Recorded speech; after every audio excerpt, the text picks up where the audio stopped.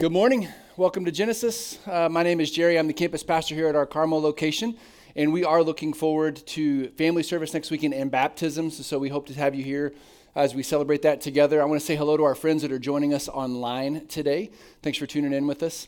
If you have a Bible, I want to invite you to go ahead and turn to Acts chapter 11. The book of Acts is the fifth book in the New Testament.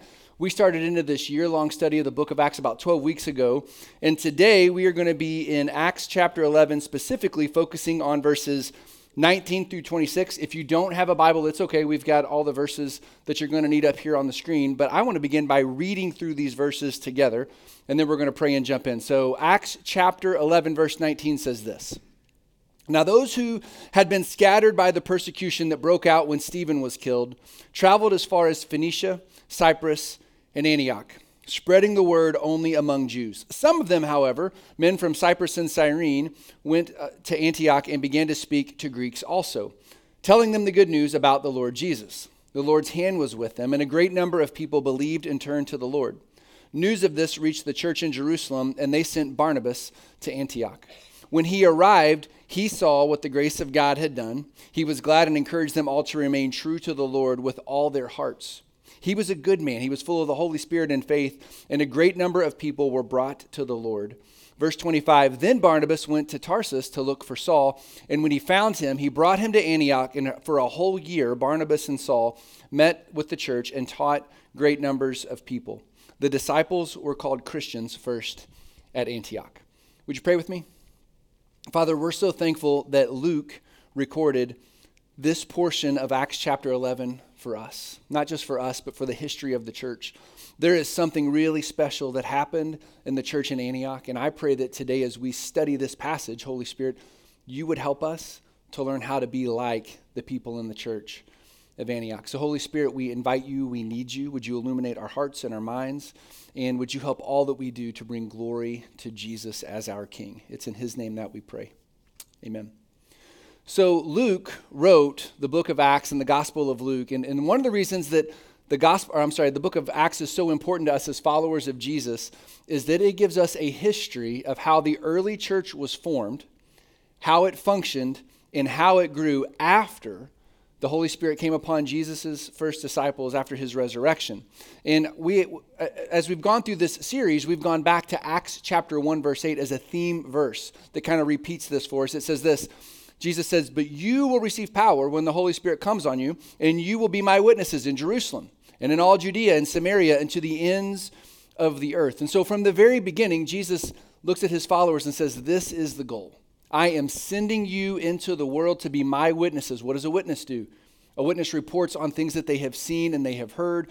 And then he spells out how it's going to happen. He says it's going to start in Jerusalem and it's going to move from there. And so I want to show you on a map kind of how this took shape. You'll see the city of Jerusalem down there towards the bottom left-hand corner.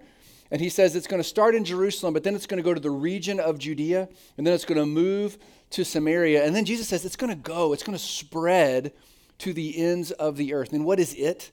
It's the message of the gospel, the good news of forgiveness of sins that can only be found through Jesus. And what we're going to see is it's going to begin to make its way to the ends of the earth, just as Jesus had predicted. That's what's been happening in the book of Acts so far. And I want you to imagine how exciting it must have been to be one of those early followers of Jesus, to be a part of a church movement like this, where the church was expanding rapidly. I think it was really exciting, but there were also some challenges. And today specifically, we're going to look at a mindset that was it was taking place in the church. It had been around for a while, but this mindset wasn't unique to just them. This mindset is alive and well in 2023, and it has to do with two very specific groups of people. In this first group, we're going to think about over here, this is a group of people that is a lot like you. They think like you. They act like you, they dress like you. Thank God they vote like you, so you know you're safe around them, right? And so what would we call these people? Well, we would call these people us, right? They make us feel comfortable. They are like us. We feel comfortable. But then if you've got us over here, who do you have over here? Yeah, everybody said them. And everybody, even the way you said it, you're like, them. Them. They are gross. They are the worst. They dress weird. They make me nervous. I'm happy for them to just kind of stay over there where they are, right? Because them, right? Now, I don't think I have to convince you that us versus them, it wasn't just a problem then.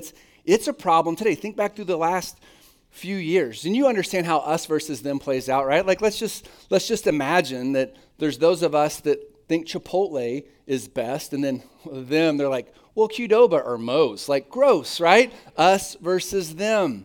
Some of us think Dr. Pepper's better. Some say, no, Mr. Pibb. Well, you go in the them category because you got it wrong, right? Or here's one, us, we're in Carmel. Them, they are over in Noblesville. Or here's one, I think everybody will get this one. Us are those of us that cheer for IU, and them have a team that, well, they're a little hurt this year. They're sad, right? Right? Now, first service, I got like an angry response. That's us versus them. That's what it does to us, right? Like I know a guy in this room that wants to take my head off because of that analogy. Us versus them. It's a very real thing. And here's what I want you to think about. We like to put people in buckets like this. But let's be honest. Us versus them isn't just buckets. Us versus them feels a little more like this, doesn't it? It's the good guys and it's the bad guys. Us, we know where we're going because, well, we're good. And them, well, they're going to get what they deserve at some point in the future. But here's what we need to see about this us versus them mentality. It's sad and it's sinful. It is not the way that God has ever encouraged or wanted life to work.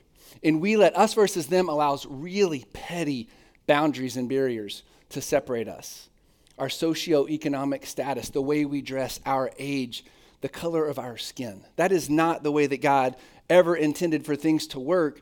But this us versus them mentality is prevalent throughout the Old Testament because the Jews would say, well, we're God's chosen people. He told us that. And everybody else is in the them category. Now, I'm not going to have you raise your hands, but I'm not Jewish. So based on Old Testament law, I'm over here just because I'm not following that law. I'm unclean before God. So what would it take for somebody to jump from them to us? Well, you had to obey the Old Testament law. And it kind of broke down to two main things. If you wanted to become Jewish, to be clean in God's sight. The first one, no biggie, guys. You just had to be circumcised, right? Can you imagine being 20, 30, or 40 years old? Like, hey, I want to follow God. Well, you need to be circumcised. We might want to pump the brakes there a little bit. Maybe there's a different way. But it wasn't just that. There are dietary restrictions. So, hey, by the way, if you want to, know God, you can't have hot dogs and pulled pork and bacon. So, as you can imagine, people were like, I don't know. Maybe I'll check this thing out a little bit. But there were serious cultural divides, this us and them thing playing out in Judaism, and it had made its way into the early church. And what we're going to see today is that this is something that Jesus didn't want to be a part of his church. And so today we're going to see how Jesus has encouraged his followers to say, no, we don't think in terms of us versus them. We are for everyone. We want everyone to know who Jesus is so they can be forgiven and united in their faith in God. And what we're going to see is the further we get into the book of Acts, when Jesus said the message of the gospel is going to go to the ends of the earth, it's going to have to shatter this type of mindset. Now, I'm a big U2 fan, and they have a lyric in one of their songs that I think sums this up perfectly. They say, there is no them, there's only us. That's the way this is supposed to work in the context of the church. We are all equal through faith in Jesus. And today in Acts chapter 11, we're going to see an anonymous group of Jewish Christians shatter this mindset. They're going to go and do something that they didn't know if they should do it or not do it. They just did it. So here's what I want you to see. Acts chapter 11, verse 19. This is how it begins. Now, for those who had been scattered by the persecution that broke out when Stephen was killed, traveled as far as Phoenicia, Cyprus, and Antioch. So Luke begins by referring back to something he's already told us about. This happened in Acts chapter 7 when a Jewish man named Stephen was publicly executed for his faith in Jesus. But here's what's interesting about his story. He was a Jewish follower of Jesus, and the Jewish religious leaders put him to death because they didn't think that Jesus was the Messiah. Stephen died because of us versus them. And then in Acts chapter 8, we learn that a severe persecution broke out among the church, and people were scattered. They were chased out of their homes and out of their homelands. And Luke tells us here in Acts 11 that they were scattered to a variety of different places. So let's look back at this map. So in Acts chapter 7, they're in Jerusalem, but they start to move towards Phoenicia, which is that region heading to the north. Luke here tells us that people from Cyprus and Phoenicia, they went up towards Antioch. And I want you to pay attention to this little city over here. It's kind of like northern Africa, Cyrene. It's going to factor into this story in just a little bit. But here's why all of that matters. These people are scattered from Jerusalem. They're on the run because of their faith in Jesus. And here's what we learn. They're scattered to all these different places. And we learn that they land in Antioch. And it says at the end of 19, they were spreading the word only among Jews. Now, why would they do that? Well, they were Jewish Christians, and this is how they operated, us versus them. So when we go to a new city, we only talk to people that are like us. But I want you to pay attention to what happens in verse 20. Some of them, however, men from Cyprus and Cyrene, went to Antioch and began to speak to Greeks. Now, that phrase Greeks just tells us this is Jewish followers of Jesus talking to Greeks, talking to non-Jewish followers of Jesus. They were pushing past this barrier, telling them the good news about the Lord Jesus. Now, I don't think we can fully understand how important this detail is, but it's so important that Luke starts to give us details. They didn't show up in the city and say, I can talk to you, but I can't talk to you. They just started talking to anyone they came in contact with about their faith in Jesus. They were getting rid of this mindset, and they were having an us for them lifestyle. And again, if you've been around church for a while, if you're a follower of Jesus, you're thinking, we're supposed to share our faith with anybody and everybody. Well, we know that, but this was a big deal in the early church. And remember, last week in Acts chapter 10, we learned that Jesus himself appeared to Peter in a vision 3 times and said, Peter, I want you to go. You're going to go and you're going to share your faith with a Gentile man named Cornelius. Jesus had to appear to him in a vision and say, it is okay for you to do that. But now in Acts chapter 11, we have this unnamed group of Jewish Christians that are going to go and they're going to do the very same thing without anyone telling them to. So focus in on the city of Antioch. Let's go back to this map. I want you to see. So Antioch's up there in the upper left-hand corner. It's about 300 miles to the north of Jerusalem. That's like the distance between here and Nashville, Tennessee. But here's why Antioch was so important. It was the 3rd largest city in the Greco-Roman Empire. It had a population of about 500,000 people. It was known as the Queen of the East. It was the capital of Syria, and it was a major military outpost for the Roman Empire. It served as a major crossroads. There were major trade routes in Antioch. You can see it's close to the shore. There were people, it was wildly diverse. There were people from all over the world in Antioch, which meant they also brought a variety of beliefs with them. There were all kind of religions that you could be a part of and different gods that you could worship in Antioch. Antioch was referred to by some as the abode of the gods because you could go and you could worship Zeus and Apollos and Poseidon and Artemis. So that's kind of a picture of what Antioch would look like. But on top of that, it also had a reputation for chariot racing and a rampant pursuit of immorality. Now, I want you to think of some cities today in the United States that are known for business, big business, and gambling and all the things. And like a city where you're like, I don't know that I want to go there, right? Like there's probably a city that comes to your mind. Needless to say, what happened in Antioch would stay in Antioch, right? But we think of places like, Miami or Vegas or, there's so much wrong there. But let's be honest, isn't that true in Indianapolis as well? Maybe more so than we would care to admit. We just want to turn a blind eye. Well, here's what we see. We have this unnamed group of followers of Jesus heading into a city in Antioch where you might like, why would you go there? And Jesus is like, no, that's exactly where I want you to go. I want you to be my representatives there. And while they were there, they began to share their faith with people that were not Jewish. And look at what happened, verse 21.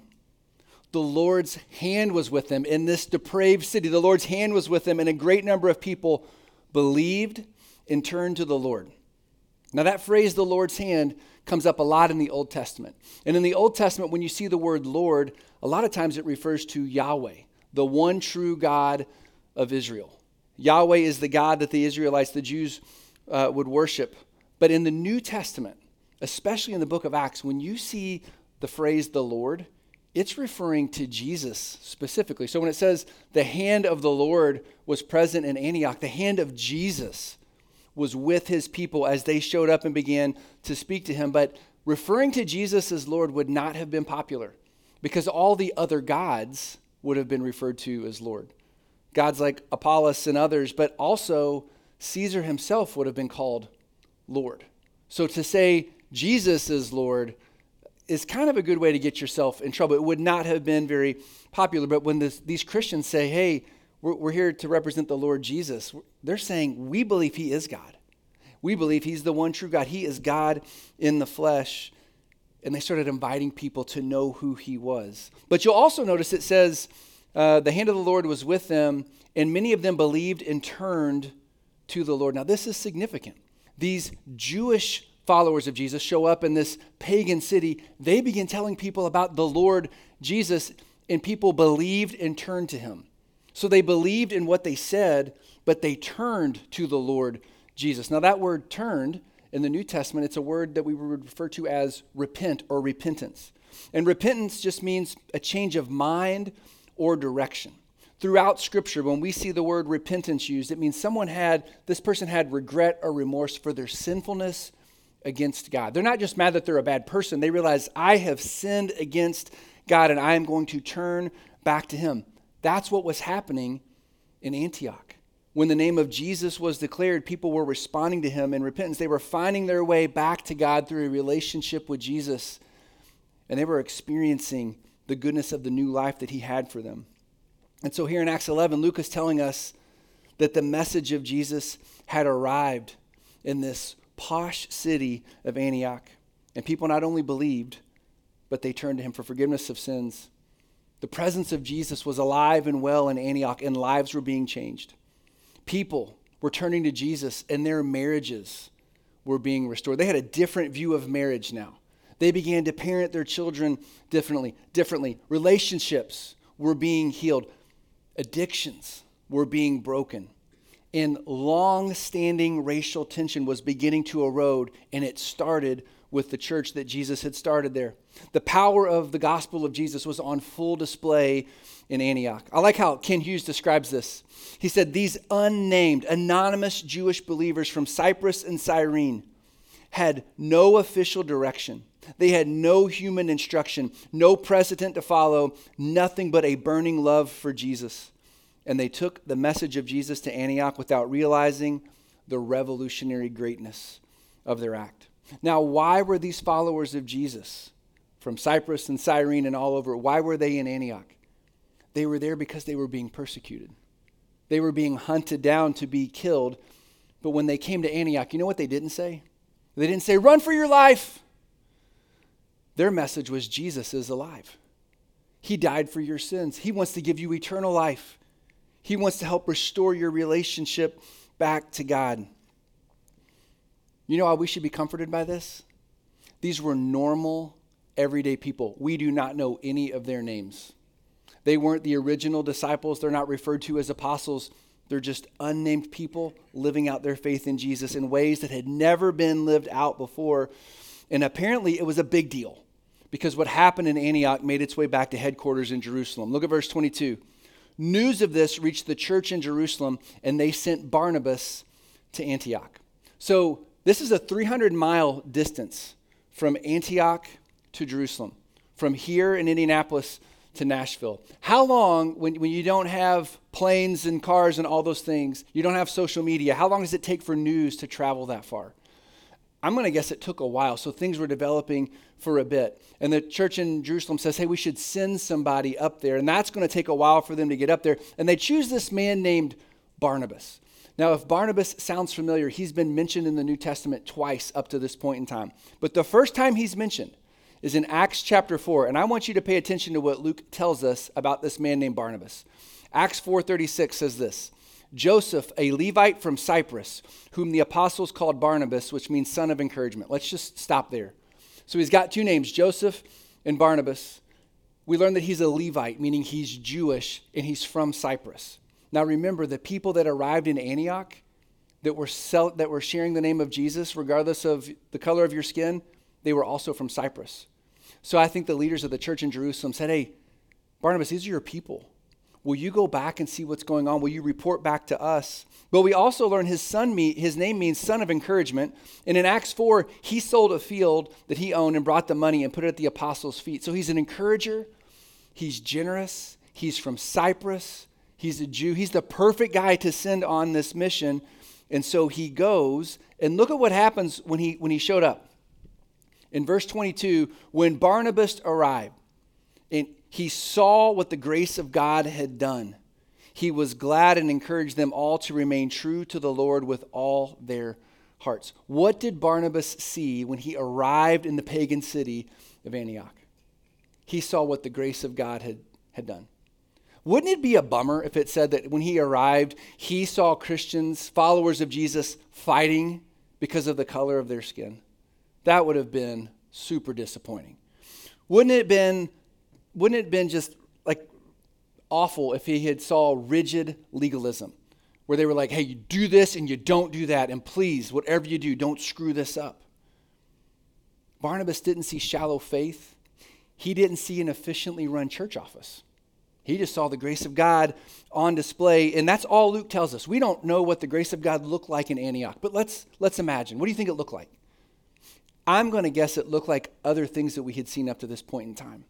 Community where people were sharing their lives and their resources together. I'm going to guess the Holy Spirit, the fruits of the Spirit were on display.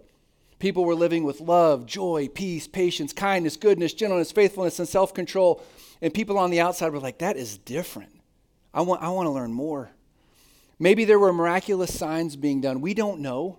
That had happened elsewhere in Acts. But I guarantee you the one thing that Barnabas saw, given the context of chapter 10 and chapter 11 in the book of Acts, Barnabas didn't see this. He didn't see us and he didn't see them. He saw people that were for people on the outside. People saying, God has come for you. Come and join us. And again, in a lot of ways, Barnabas was the perfect guy. He was an encourager. He was from Cyprus. Let's look at those two verses again, 23 and 24 together. We learn this. When Barnabas arrived, he saw the grace of God, what the grace of God had done. He was glad and he encouraged them. Hold on to that thought. He encouraged them all to remain true to the Lord with all their hearts. Parentheses, he was a good man, full of the Holy Spirit and faith, and a great number of people were brought to the Lord. When Barnabas showed up, he knew that good theology was important for the church to thrive. They had to know who Jesus was, but he also encouraged them. If I'm Barnabas, I'm like, this is incredible. We've never seen this before. Keep doing what you're doing. I think he was living out Hebrews 10:24 that says, let us consider how we may spur one another on towards love and good deeds. He didn't show up and say, hey, I'm the new sheriff in town and this is how you do what you do. He encouraged them. And verse 23 tells us he encouraged them to remain true to the Lord with all their hearts. Now here's what that means. It doesn't mean that he showed up and said, hey, I'm not real sure about all this, so please don't mess this up because I don't want to have to come back here again. I think what he was saying is, hey, this is amazing. This doesn't exist. We need more of this. So here's what I want you to do. I want you to grow in your relationship with Jesus and with one another and keep inviting other people to join us in. I love how one commentator said it. Barnabas' message was something to the effect of the same grace of God that has saved you is the same grace that will keep you with him. Now you just obey and you continue to follow and invite people to do the same. And apparently Barnabas and his encouragement and oversight worked because for the second time in the book of Acts, we learn that the church was experiencing explosive growth. A great number of people were brought to the Lord, which means there was a lot of ministry work to be done in and throughout the city of Antioch. Now, if you're Barnabas and you need help with all the work of ministry and you're from headquarters, what would you do? You have a decision to make. And if you've ever worked for headquarters before, have you ever been like, man, if I call headquarters, they're probably just going to screw this up. This is new. This is good. We need to grow in this market. If I go there, I don't know if Barnabas thought that, but he did something different. He didn't go back to Jerusalem. Look at what he does, verse 25. Barnabas went to Tarsus to look for Saul, and when he found him, he brought him to Antioch. And so for a whole year, Barnabas and Saul met with the church and taught great numbers of people. Now, here's why this is significant. This guy, Saul, was mentioned for the first time in Acts chapter 7. He's the guy that oversaw the public execution of Stephen. He's the guy in Acts chapter 8 that was breathing out murderous threats against followers of Jesus. But in Acts chapter 9, we talked about this on Easter, he met the resurrected Jesus. He knew that Jesus was Lord of all. He became a follower of Jesus. But here's a fun fact that I learned this week as I was preparing. Between Acts chapter 9 and Acts chapter 11, 10 years go by in the history of the church. For 10 years, all we know is that Saul went back to his hometown of Tarsus and began to somehow live out his faith. Go read Galatians 1 and 2, and Saul himself maps out that period of time in his life. But Barnabas remembers Saul. And he's like, I'm going to go to Tarsus and I'm going to find him. They were friends. They knew each other back in Acts chapter 9. And here when it says that he went looking for Saul, the word means hunted. He was looking specifically for Saul. He invites him to come to Antioch and they teach together for a year.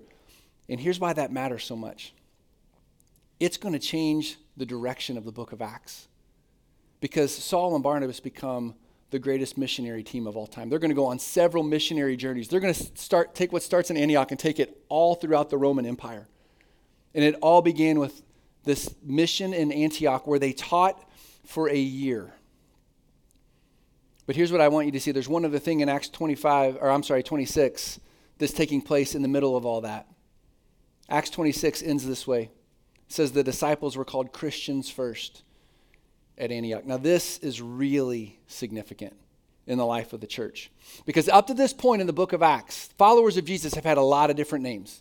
They've had the disciples, the saints, believers, brothers and sisters, followers of the way, what sounds very Mandalorian, right? They've been called all these different things, but now in Antioch, for the very first time, they're called Christians.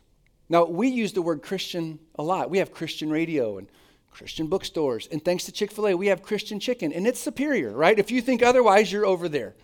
We use the word Christian so frequently, but the word Christian is used 3 times in the book in the New Testament. Once in Acts 11, once in Acts 26, and once in 1 Peter 4. And here's why that matters.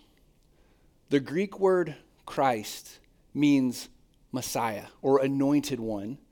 And the Latin suffix ian means belonging to the party of. So if you were tagged as a Christian, you belong to the party of the Messiah, which tells us that the Jews did not give Christians their name because they did not believe that Jesus was the Messiah. There's no way they're going to say you're with the party of the Messiah, which means as the Christians arrived in Antioch, these people were watching and saying, these people are different.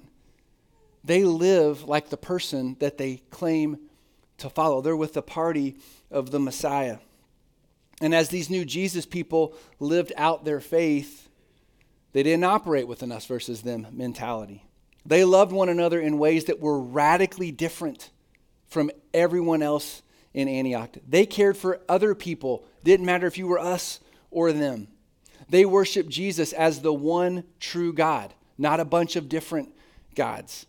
They began to view the purpose of marriage and parenting and finances and generosity not on how they felt, but what the church did in response to Jesus' generosity to them. And you know what else they did? They didn't act like the rest of the world around them. The rest of the world around them had all these pagan festivals and all these other gods, and they were like, I guess I don't do that anymore. I'm following someone else. In other words, these Jesus people, these Christians were learning to show the rest of the world in Antioch a beautifully different way to live, of how they could find their way back to God through faith in Jesus alone. They wanted the people of Antioch to know, we are here for you. We have come to serve you so you can know him. Now, many scholars believe that the word Christian was initially used as an insult. It wasn't a nice thing. But as the people started to watch, these Christians, they lived out their faith in a way that was real. They were representing the characteristics of the one that they claim to follow. So whether it was an insult or not, the results in Antioch spoke for themselves. And we mentioned this earlier, but on 2 occasions, Luke tells us that the church experienced explosive growth in Antioch. Look at these 2 verses. Verse 21 says, a great number of people believed and turned to the Lord. We talked about believing and repentance. Verse 24, a great number of people were brought to the Lord. This tells us that there was a pattern that was taking place. As people believed, they turned. And as people turned to Jesus in faith, other people were drawn to Jesus. And they would believe and they would turn, and other people would be brought to the Lord. The church was exploding in growth in an unexpected way. And it's exciting. Now, I don't know about you. I'm going to guess you're like me. I want to be a part of a church like that. I want to be a part of a church where we're a collection of broken people, and we all say, I don't have this together.